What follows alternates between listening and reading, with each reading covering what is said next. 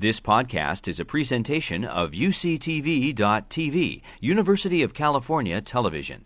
Like what you learn? Help others discover UCTV podcasts by leaving a comment or rating in iTunes. Hello, and welcome to Computing Primetime, a conversation on the role of computing in the wider world. I'm Ryan Kastner, a professor of computer science and engineering at UC San Diego. And I'm Albert Lin, a research scientist at the Qualcomm Institute and an emerging explorer of the National Geographic Society. In this program, we're going to explore computing and technology for exploration. Just as computer science is reshaping disciplines such as biology, it's also fundamentally changing the field of exploration and cultural heritage. There are numerous projects underway at UC San Diego in places as far-flung as Guatemala, Mongolia, Jordan, and Italy. But we'll get to that in a moment. But first, Albert and I are co-directors of a student program called Engineers for Exploration. And that's probably a good place to start the conversation. Albert, you were an engineer by training, yet you got into exploration somewhat recently. So can you tell us a little bit about how you got into that exploration coming from the background of engineering? I'm just a crazy person, and my PhD advisor was equally crazy and always going out into wild, far-flung places. That had a big influence on me. But I did actually all of my degrees in engineering here at UC San Diego. I was an undergrad here, I did my master's here, I did my PhD here, all in the fields of mechanical, aerospace, material science. And there's really cool stuff happening on campus all the time, right? And I remember feeling kind of trapped, feeling like, okay, well, what am I going to do next? And then I heard this talk by this guy who was invited to speak at the Qualcomm Institute, which at that time was called Cal 82. His name was Maurizio Saracini, and he was using his degrees and his training in bioengineering to look for this lost painting between two walls that he believed were in the Hall of 500, the Piazza Vecchio. This is the chamber that locks in Leonardo da Vinci's all-time masterpiece.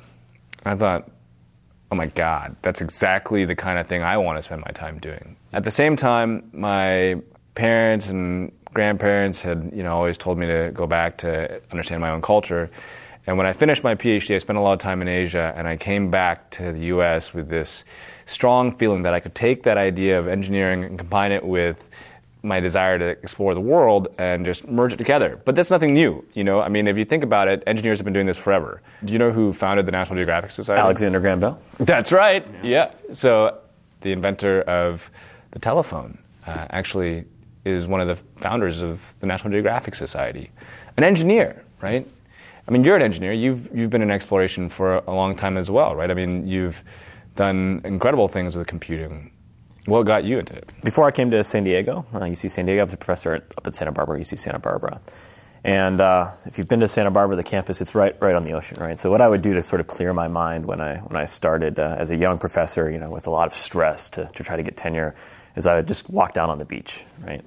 And the buildings right on the cliffs of the beach are the most amazing buildings, right? Because you just have this office with an ocean view. Wait a minute, so you're telling me that to work hard, you just strolled along the beach? Absolutely. You have to do that, right? It's important to clear your mind, right? All right, yeah. It's important to clear your mind. Amazing things came to me. So I went down there and I said, first off, I need to get an office on the ocean with an ocean view. So then I figured out, how can I do that, right? Second off, so most of the offices down there were marine science and ecological offices, right? So I said, I need to approach these people and try to figure out how can I get involved with them, right? Because, the way I see it, in computing and engineering, we've come a long way, and things are advancing at a tremendous pace, right? So if you look at the past 50 years in computing, we've gone from, computers the size of this room to things that are now, even more powerful just sitting in our pocket or on our watch, right?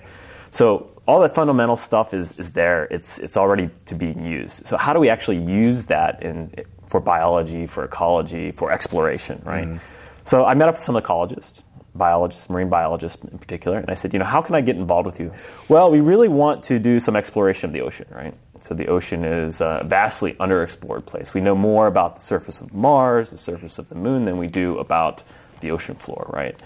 So they were very forward-looking people. They have this research center. Actually, it's a UC research center in French Polynesia. So it's a terrible place to visit, right? And terrible place to do research. Yeah. So I said, well, maybe I'm not going to get an office as a young professor, an ocean view office, right? But maybe I can go to French Polynesia, to this island of Moorea, and take some of the technology that is in computing and actually put it underwater and help them discover things about coral reefs. Yeah. The state of coral reefs, sadly, they're dying at a tremendous rate. So how can we use some of the technology to discover how they're dying, and how can we regenerate them, right? How can we make them regrow? So one of the biggest things that they had at that point was the lack of ability to talk to the sensors. They would take disk, probably floppy disk, and they would literally walk it to someone. So they called it a sneaker net, right? And so they took this term off of sneaker net, back 30 years ago before internet was widespread. And they said, really what we're doing in the underwater world is like that. And they called it flipper net. So what they do is they put sensors down underwater, right? They leave the sensors in the ocean for a year, and they come back and grab them, right? And then they grab the data off, and then they put it on the internet and they share it. But bad things can happen, right? Your sensor could just crap out, right? And then you have no status, no data for the entire year. Yep. And you're basically going to have to take long walks on the beach. Yeah, exactly. That's it's terrible, right? Yes, right.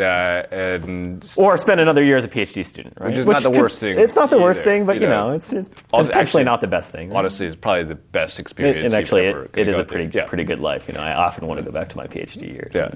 And, that's why I think in terms of my motivation for the engineers for exploration is to be closer to the students. Be closer to the students, right? Be closer to the undergrads, right? Because the undergrads have this amazing energy. Right, and so I joke, but it's like we can live in Neverland, right? We can live in this place where the students are just constantly staying young, and we can just suck their energy and try to be young. But for me, the experience as an undergrad here was remarkable. I feel like UCSD is one of those places where you can dream up pretty much anything and make it happen. Only if you decide to. If you don't, then you're not going to do anything, right? Yep.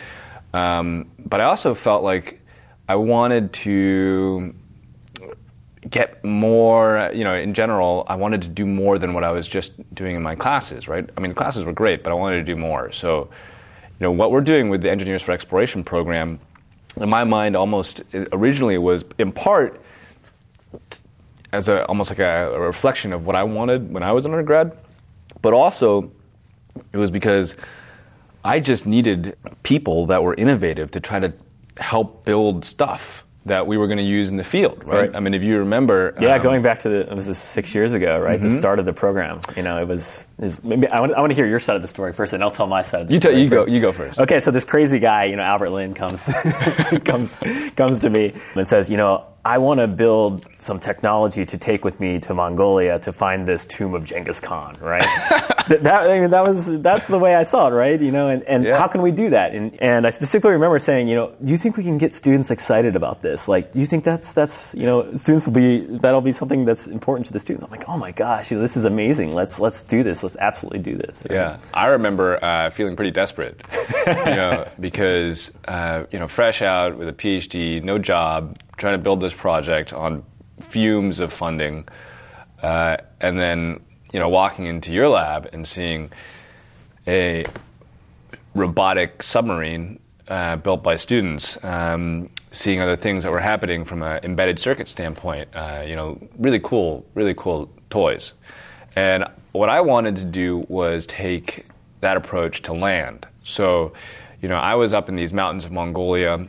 I had satellite imagery, like big, vast quantities of satellite imagery, and actually with some incredible students here, came up with ways to crowdsource the analytics of that. And then we had places we wanted to go, but we knew we wanted to look, at this area that we couldn't dig up, so we had to see from above. And that guy Maurizio had talked about using thermal imaging to look at the changes in the soil from day to night in terms of the thermal conductivity, and that way you could see a void. And I thought, okay, that's totally how we're going to do it. But at the time, a drone, an aerial UAV, which now you can buy for a couple $100, 6 years ago, the cheapest one was $20,000. Yeah. I mean, remember, and we were talking about that. It's like, well, can we build one? Yeah. Can we just get some students to do this? Right. Can we, can they build this thing? Yeah. And then obviously somebody needs to fly it. So can we get permission to take some students out to this incredibly dangerous, uninhabited, unexplored region? And what would be the liability of that? Exactly. It's actually an amazing point that you just brought up is, going 6 years ago from a copter that was $20,000 to now, just 6 years later, it's $100. Or you can buy even small ones that are like $10. They're toys now, literally toys. So the rate of explosion of the computing and just kind of this maker space and what can I do and make it more, build it cheaper, has really driven, I think, computer science exploration and just computing in the larger world. Yeah, I also remember, and you spent some significant time there afterwards as well. But when we first started the program, it was funded by National Geographic, right? And I'd gotten a small grant. But what was cool was that they have a engineering lab in the society, right, where people are just tinkering and building robots to go and do the impossible, right?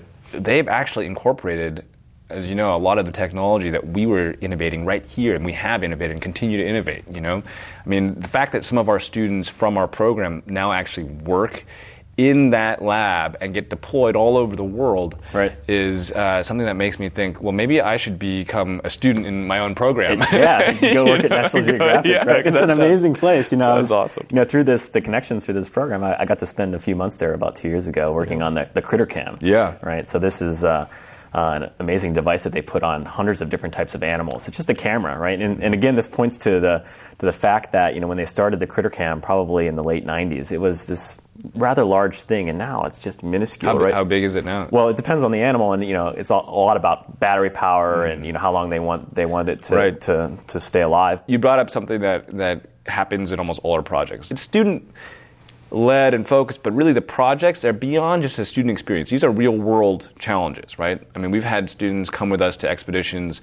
Like, for example, we were just in Guatemala last year on two expeditions where we had students using all sorts of gear, but they have to think about, when innovating, they have to think about battery power, right? They have to think about connectivity, data analytics afterwards, stability, geopositioning, like all this stuff that goes into each one of these platforms. So when you look at actually our student base, it's sort of like a jack of all trades approach where you have to know a little bit of everything to put it together, right? Yeah, and you get that experience again, looking back to what could have I done as an undergrad, right? You get that experience, I think, of taking what you learn in your classes, but going just so far beyond that, right? Saying like, I'm not going to learn how to make a flying vehicle. I'm not going to learn how to do that in any of my classes.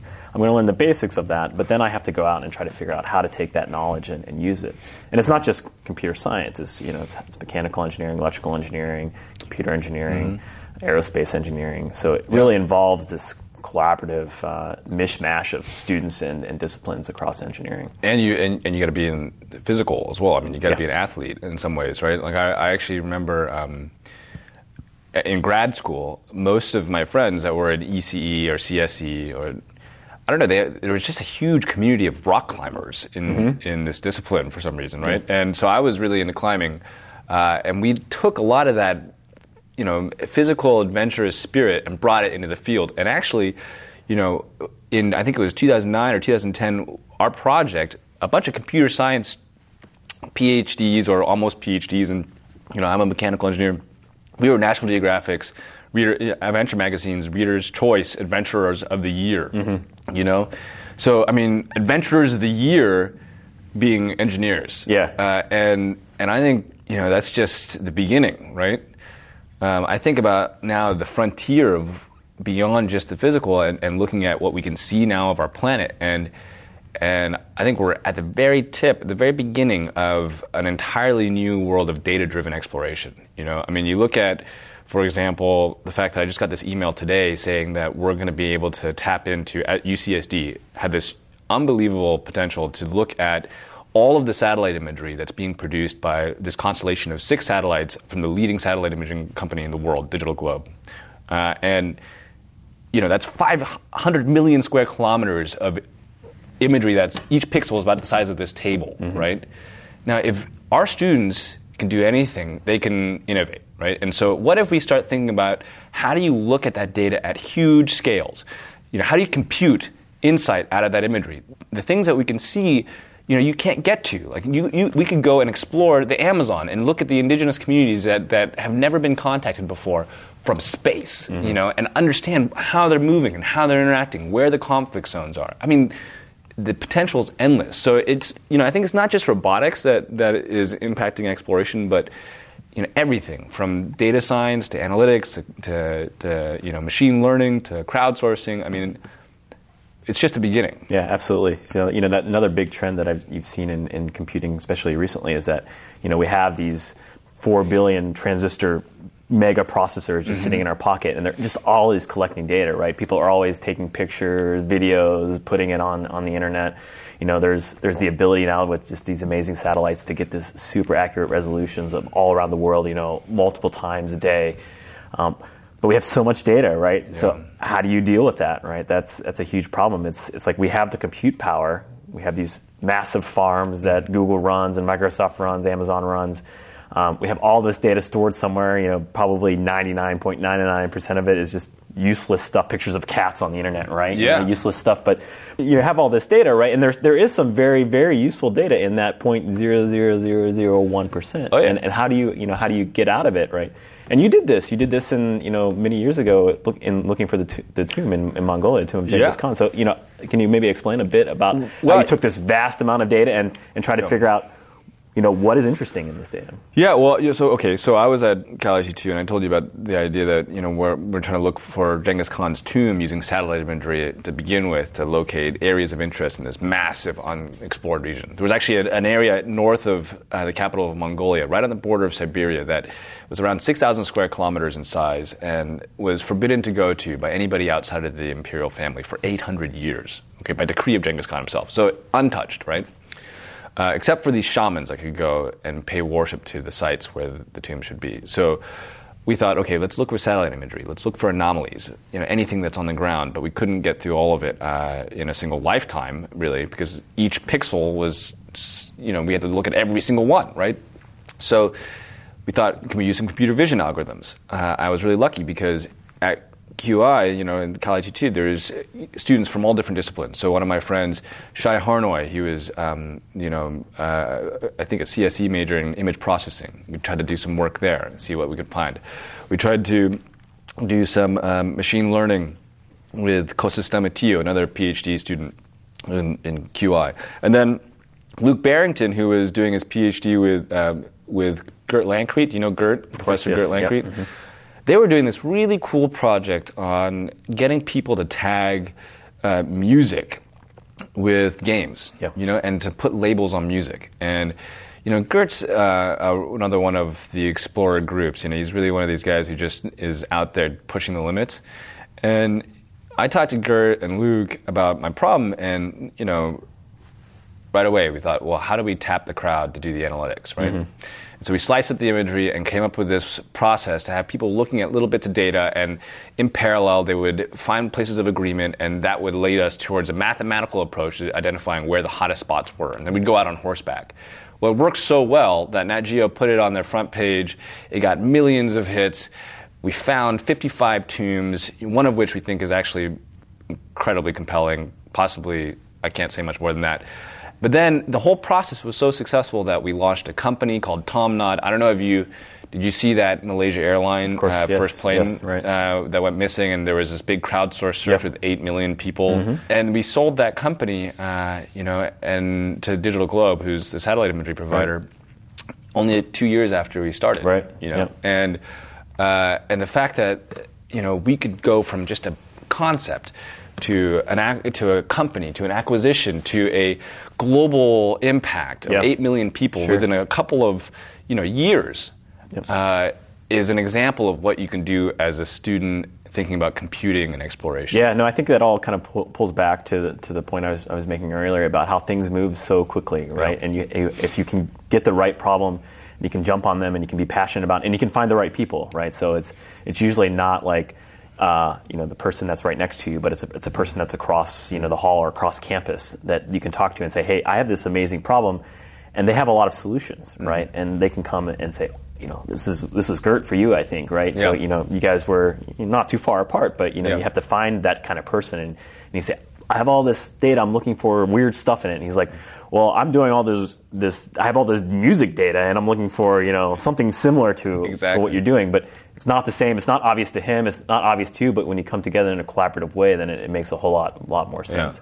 And I think that, talking about the Qualcomm Institute, Cal IT, that's a huge aspect of that, right? Yeah. Is that you have all of these people from all over campus sitting there, and they're not across campus now, right? They're right next to, they're across the hall from you, and then it creates this amazing collaborative experience that you can take a music person and an engineer and electrical engineer and a materials engineer, mechanical engineer, archaeologist, and so on. I mean, bringing that up, one of the things that we have that's a really big resource for the program, for the E4B program, is one of our other co-directors, Kurt Trugers, is the director of this crazy little lab where you can just tinker. Yeah, going back to sort of the whole makers movement, which is it's like almost like as computing has expanded, so has mechanical engineering expanded in some sense. So I can relatively easily just make whatever I want, drop a 3D crazy design and then give the file to this little printer that spews ink, and creates a 3D printed object of whatever it is that you need, right? And so that enables you not to have these huge machines that were traditionally operated by people with missing one or two fingers, right? Because it's they're very, I miss that. Come on, you need those guys. You have all your fingers though, so you're all right. But there's also some really. But it's much easier now, right? It's much easier to do that, and that's another huge innovation, stuff, right? right? I think there's a place for both, right? Yeah. I mean, there's really a place for both, because if you look at some of the stuff that we build, it's still that hammer, lose your finger sort of thing. Definitely, yeah. And it's still in that lab. That lab also has we have all that access and everything to like that. But Kurt is an example of another one of us who loves to build and tinker and then go into the field. So I've felt strongly over the years that engineers should not think of themselves as cogs in a wheel to then deliver something for somebody else to deploy. We're the ones who know what to do with these things and how to fix them, because field work is just unpredictable. Everything breaks. Yeah. So you got to be there to actually fix it with duct tape or twine or whatever. And right? you have no idea what it is until you get to the field. So going back to the Guatemala trip, that first trip, that that 2-day crazy jaunt into the jungle, right? It's like we had no idea what to expect, right? So. My father, bless his heart, he always thinks I go to crazy places like Europe. He's like, you're going to Switzerland? Ryan, you got to be careful, right? And I told cheese there, it's really bad for you. Yeah, the chocolate, right? It's going to kill you, right? Yeah, don't do that. And I reluctantly told him, like, hey, Dad, I'm going to Guatemala. And he's like, where's that? It's like, well, it gets better, Dad. It's I'm going into the middle of this jungle, war-torn jungle. Yeah. Yeah, where exactly. There's Maya ruins, but I didn't tell him any of this, and hopefully he doesn't watch this, right? Yeah. But all this sort of activity of violence, drug violence, and all this kind of stuff, and we're going to go there, and it's going to, I didn't even know at the time, but it took us 5 hours to get in through on muddy roads. More than that. I thought it took us almost a full day of pushing those Land Rover Defenders. I mean, these classic Land Rover Defenders, like tanks almost, right? I actually felt like we were on the Indiana Jones ride. Yeah, no, exactly. Because because it was so muddy that the truck would just be like sliding around everywhere, and then. Watching our students who were, green from getting off that plane, literally green in the face. Well, I was too, but that crazy plane we had to take from the Capitol with the bars on the windows, and and then jump out. They've got these big copters, these big robotic drones sitting on their lap, because they don't want to break it down. And the LiDAR, the $30,000 LiDAR. $30,000 laser scanner, huddled around them to make sure it keeps safe. And then they had to carefully put it down, get behind this truck, and just push it through the mud for, I don't know, 5-6 hours. And it was only 10 miles or something we went, and it took us that long to push these monster tank of a vehicle through this. But I like when Tom Garrison, our collaborator, the archaeologist, turned to everybody and said, well, here's your anti-venom, but it's really you got a 50-50 shot if the snake gets you. And then he points to the snake skin that's hanging right on the outside of the temple. Yeah. And none of our students were fazed at all whatsoever. Yeah. That was pretty cool. Yeah. No, that was bringing back to Tom had to do this briefing because the UCSD wanted us to have this briefing. It was required to brief the students. He was like, everyone here's the anti-ventum, and I think someone asked, what do we do if we get bit by a snake? And he just looks at you, and Tom is just so stoic, and he's like, don't get bit by a snake. Yeah, that's terrible. Didn't you see a snake in one of the? Yeah, on the second trip. So we were maybe to give a kind of step back a little bit, but that first trip was just this crazy, fly down to Guatemala, get on this little puddle jumper to the Petén region, take these monster trucks, literally monster trucks into the middle of this biosphere into the site El Zotes, which is what they thought was a major site next to Tikal, which most people know where. What does El Zotes mean? Zotes is bats, right? It's the Maya word for bats, right? And going in and doing all that craziness. And we just took a bunch of stuff, right? We had no idea what to expect, right? Yeah. I didn't even think that it would take this long. We took all this technology in. We were going to take a freaking balloon, right? And that was going to be the worst idea. A big helium balloon, a massive helium balloon. Yeah. That, by the way, we've used for looking for like all sorts of things, like whales in the Pacific. We used it in Jordan, an archaeological site with Tom Levy. So we were like, oh yeah, we'll take the balloon, right? And we were looking to get helium in there, which was going to be a big disaster. And luckily, we couldn't get helium in there because we get there and we look up and it's just jungle, right? They were going to hire some guy to drive a helium tank from Belize all the way to Guatemala for us. And we would have gotten there and we would have just been like, nope, we can't use the balloon. But we took the copters, we took the LiDAR, and we did all of this different kind of stuff, and we tried to figure out what was useful, right? Just spend 14-hour days just around the site, flying and doing LiDAR scans. I remember there was an issue when we were on top of one of the big temples, and they started flying. A couple of the students, Dom and Eric, they started flying one of these copters up to do some mapping. And test this drone for obviously the project that we're building now to put a laser on the drone to map the jungle. But for some reason, the location on Earth wasn't correct based on our GPS and recalibration or whatever. So they send up this drone and put it into its flight path, and it just goes off in the wrong direction. Like for a long ways until we can't even hear it before, right? And then I turned to Dom and I said, Dom, go back to manual controls. Yeah. So he gets back to manual controls. And you had a radio down. Yeah, we were doing LiDAR scans of some of the stelas, some of the stone carvings that they put outside of the temple. So I was over there with Perry, and we had radios so that we could talk to each other. But, and we couldn't see it anymore. So I remember calling down to you. No. I was like, oh, I see the copter. It's flying over us right now. And you were flying it off the top of one of the temples, which was pretty cool, right? And pretty terrifying too, because those temples are high up in the canopy. Yeah, they're higher, they're above the canopy, right? So that's why we chose to do that. You're surrounded by those howler monkeys. So they're screaming at you while you're trying to do this stuff with your computer and see where the copter is, and communicate with you guys to try to triangulate this piece of gear. Yeah. Man, that was so much fun. Yeah, it was a good time. See, I think that's the essence of the engineering experience that I imagined when I was a kid, thinking about what it would be like to be an inventor. You think about what engineering is, it's an incredibly romantic experience of creativity. You just come up with something, and you make it work, and then you apply it to really cool stuff. Yeah. It's a great time to be an engineer. And a computer scientist. I guess we have to leave the conversation there. Thanks for watching this edition of Computing Primetime. I'm Albert Lin. And I'm Ryan Kastner. Thanks for watching, and be sure to follow us online at csc.ucsd.edu and e4e.ucsd.edu if you're interested in learning more about our Engineers for Exploration program. Join us next time. You've been listening to a podcast by University of California Television. For more information about this program or UCTV, visit us online at uctv.tv.